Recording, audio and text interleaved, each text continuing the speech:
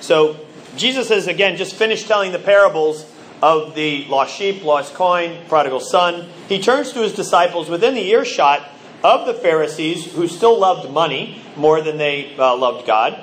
And he says that at the end. I'm not just saying that about them. And here's what he says. There was a rich man whose manager was accused of wasting his possessions. This rich man probably was landed gentry, so to speak. He probably had sharecroppers on his farm, but they weren't poor sharecroppers because their debts are so big that these would have actually been kind of like gentleman farmers that would have been, in a sense, leasing out the great land of this very rich man. But the manager would be kind of a bit of a level below, for sure, the great rich man, as he's a servant of his. He also would have been at a station in life lower than all the farmers that would be, in a sense, leasing out the land as well. Because those farmers, based on the amounts of money that we have here, would have been actually rather respected in society. So anyway, it says he called him, this manager in, this manager who was dishonest and wasting his possessions, as we just saw. And he says, hey, what's this I hear about you? Give an account of your management, because you cannot be my manager any longer. The manager said to himself, well, what shall I do now? My master's taking my job away. I'm not strong enough to dig. I'm too ashamed to beg. I know what I'll do. When I lose my job here, people will welcome me into their homes. So he called in each one of his master's debtors. And he asked the first, how much do you owe my master? 900 gallons of olive oil, he replied. The manager told him, take your bill, sit down quickly, make it 450. Then he asked the second, how much do you owe? 1,000 bushels of wheat, he replied. He told him, take your bill, make it 800. All right, I'm going to stop here for a second. What in the world's going on? And why is this guy about to be commended for doing this? And why would the rich man be fired up that if he really owed 1,000 bushels of wheat, why would he be like, hey, good job. Good job of knocking that down to 800 so that you could get your own selfish desires taken care of, and I'm the one who has to sacrifice 200 bushels of wheat, all for you, and you're the one who's getting fired anyway. But it all seems bizarre. But that's what's about to come our way. How do we make sense of this? Let me read on. So the master, this is what I'm about to just said, the master commended the dishonest manager because he acted shrewdly. It's kind of like, oh, you ripped me off. Good job. Man, you know what? If I wasn't impressed with you before and all your dishonesty, now that it affects my pocketbook, I am so impressed with you now. A+. Hold on, no, we got to figure this out, right? And then he goes on to say, for the people of this world are more shrewd in dealing with their own kind than are the people of the light. I tell you, use worldly wealth to gain friends for yourselves, so when it is gone, you will be welcomed into eternal dwellings. Whoever can be trusted with very little can be trusted with very much. Whoever is dishonest with very little will be dishonest with much. So if you've not been trustworthy in handling worldly wealth, who's going to trust you with true riches? And if you've not been trustworthy with someone else's property, who's going to give property of your own? And then there's another tagline here. But that gets away from us trying to wrestle with the core understanding of this thing.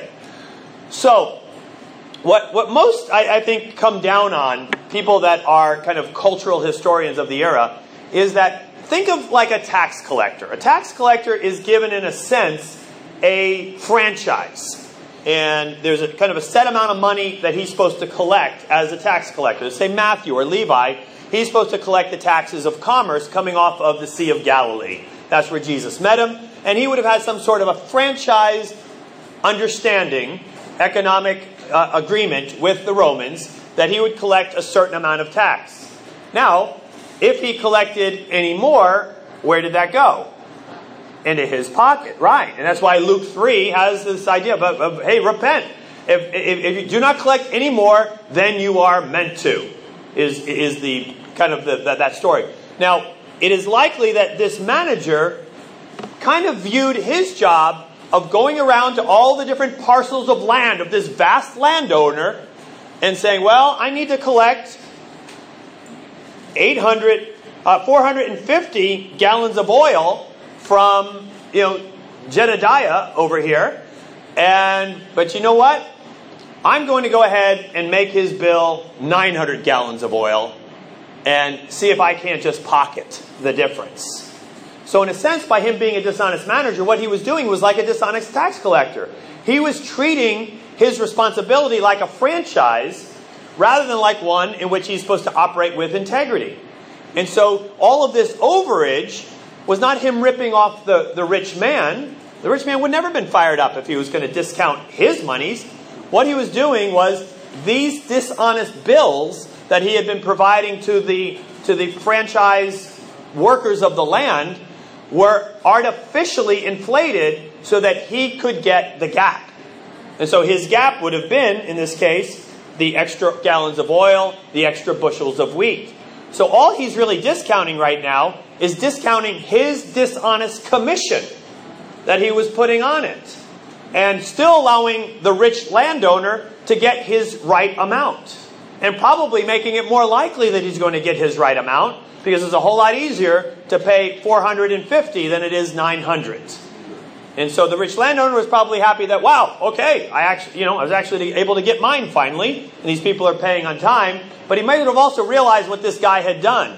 And as he brought in the books and saw the books, as he asked, hey, bring in your books, I want to do an accounting here, and realized that, okay, I've heard word that this thing went from 900 to 450. On the books, it's always said 450. Why? Why was that? Oh, I know where that was coming. That was you. That's where that was going. But your last chance, you got honest with everybody and made them think that they were getting a discount, so that you would then, in a sense, you were foregoing your last chance at a commission. And your last hurrah of making the 450 bushels or the 200 gallons, your last chance of being able to get that for yourself and maybe go off and have 200 gallons or 450 bushels, you realized that it was more wise to not get the 200 gallons, to not get the 450 bushels, but instead to have the goodwill of those people, so that later on you might be able to have a greater benefit down the road. Does that make sense? Yeah. And so that's the shrewdness that the rich landowner is commending here. And in a sense, what he's realizing is, even the people of this world realize, what good is it to have a short-term benefit that is really not going to last much longer than a few months in this guy's case, versus having the long-term goodwill whenever you would need it that would be provided by a short-term sacrifice. So the short-term sacrifice is more than worth a long-term benefit that was there. And so Jesus brings that around saying, don't be dishonest. But if even the darkened people of this world know how to act shrewdly and realize, hey, it's not that big a deal to get a short-term gain. Anybody can kind of pull that off.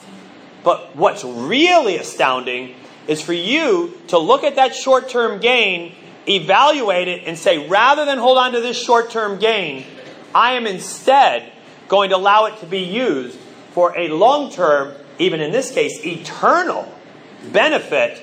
Well, then that is acting shrewdly with what it is that God has given you. And we all know that we should put our treasure in heaven rather than on earth. And rather than really look at, well, let me get what I can get right now through trusting in riches rather than trusting in God. And that's why Jesus then concludes with verse 13, no one can serve two masters. Either he'll hate the one and love the other, or to be devoted to one and despise the other. You cannot serve both God and money. The Pharisees, who loved money, heard all this, and they were sneering at Jesus. He said, you're the ones who justify yourselves in the eyes of others. God knows your hearts. What people value highly is detestable in God's sight. And so what people value in terms of consumerism and commercialism and all of that crassness, to God it's like, don't you see? This is just a mere mist. And don't you recognize what can be gained by really investing in things of God rather than just in things on earth? And so we get to be, and I think it's well-timed that this is where we are in the Gospel of Luke, it's well-timed for us to realize, what do I want? Do I want to hold on to this little bit even though I'm in a tough financial spot? Do I want to hold on to this little bit because of the security it provides me?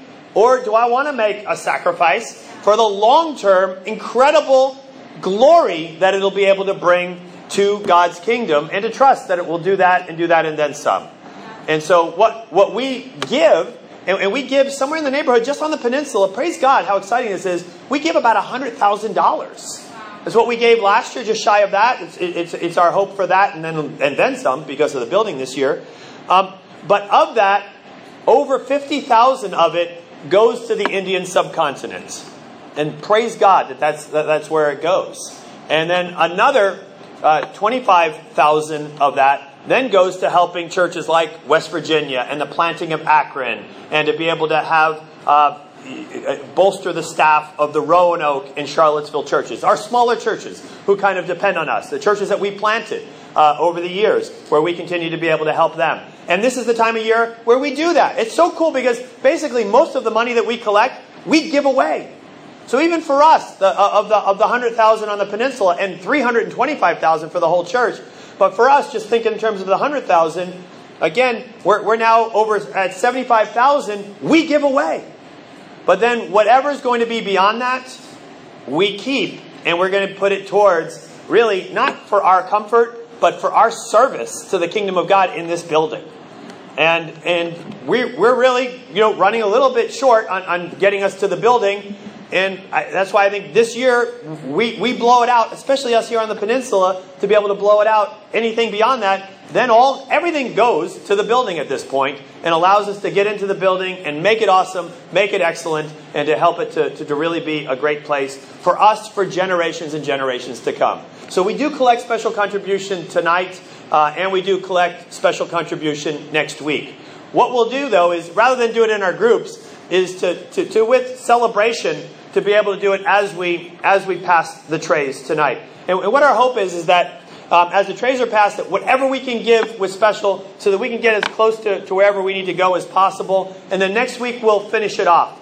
Although next week, just to kind of prepare yourselves, because we are going to try as a family for sure. I mean, even though we'll reach our goal tonight, we're going to look at what else can we do. And next week, even as we look at what else we can do and talk about sacrificing and rearranging and really living to serve God rather than money, to trust in God rather than money, we're going to ask that families come up together next week. And we're going to just leave a couple kind of big boxes up front.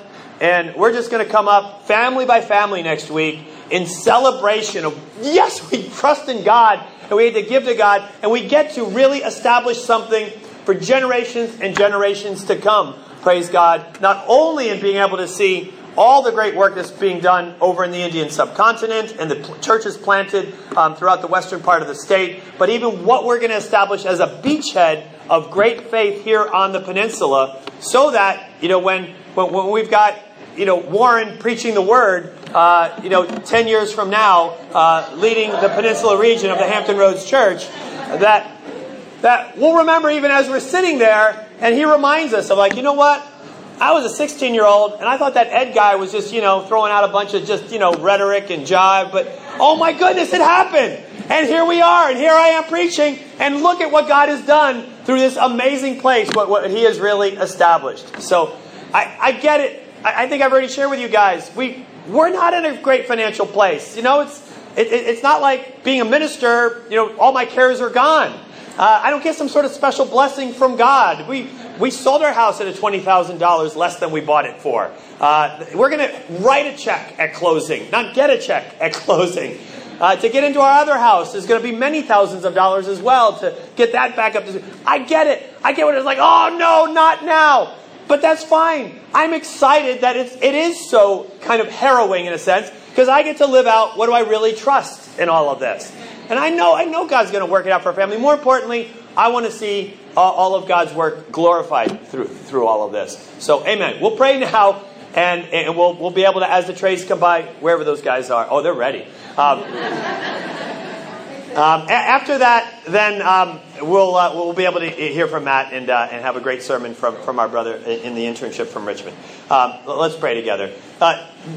Dear God, thank you, God. Thank you that we have the privilege of this opportunity, and we have not just us, but our brothers and sisters all throughout Virginia Beach and Norfolk and Chesapeake and Portsmouth and Suffolk, that they're all likewise pulling for us right now, contributing out of not out of their wealth, but out of even their poverty, to make sure that your will is really done, and that we can in every little way be trusted with worldly riches, and that with those worldly riches we can be wise for the sake of your kingdom, rather than just looking to have security in and of our sight. That we can live by faith, and that we can also celebrate by faith, and ultimately to be able to see greatness done in Jesus' name. And it's in Jesus' name we now pledge and give, and we love you, and it's in Jesus' name we pray. Amen.